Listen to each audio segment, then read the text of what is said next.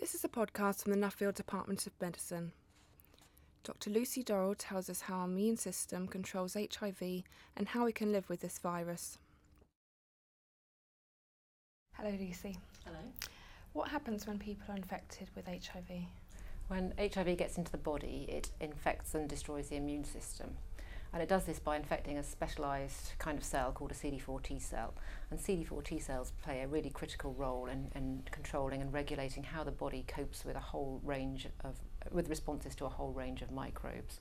So when these cells are destroyed and depleted over time, they can fall to a critical level, and at that point the individual can become seriously ill just from exposure to relatively harmless germs in the environment, and that's what indicates that they have AIDS. Can you explain why it can take years for AIDS to develop? So the body has a very large reserve of CD4 T cells, and although a large proportion of them are destroyed in the earliest stages of the infection, the body can cope for a while, and it takes quite a number of years before they fall to dangerous levels. We've learned from studying a rare group of individuals, so there's a minority of infected individuals who seem to be able to live for 10 or 20 years without showing any signs of illness. And by studying these individuals, we've got some clues as to why it takes a long time to develop AIDS. So clearly the genetic makeup of the individual plays a part, and in particular the genes that code for specific components of the immune response seem to be important in determining how long it takes to develop AIDS. So what are the most important lines of research that have developed over the past 5 or 10 years? So over the past 10 years, researchers have started to piece together the process of the immune response to the virus from the very earliest stages of infection.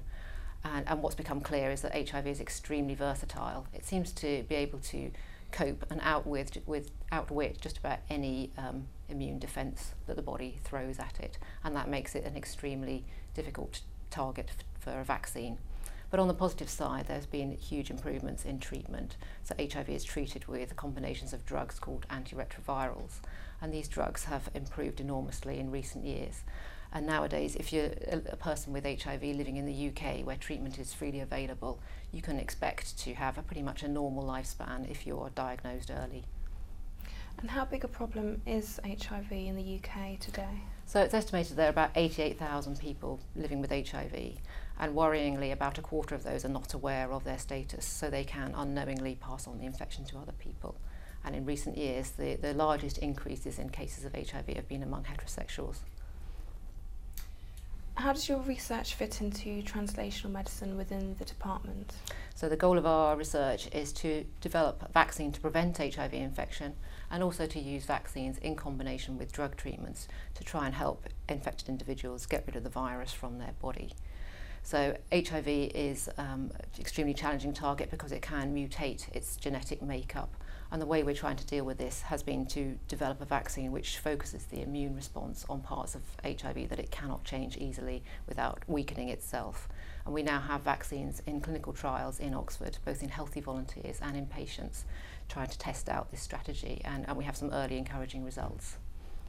Thank you, Lucy.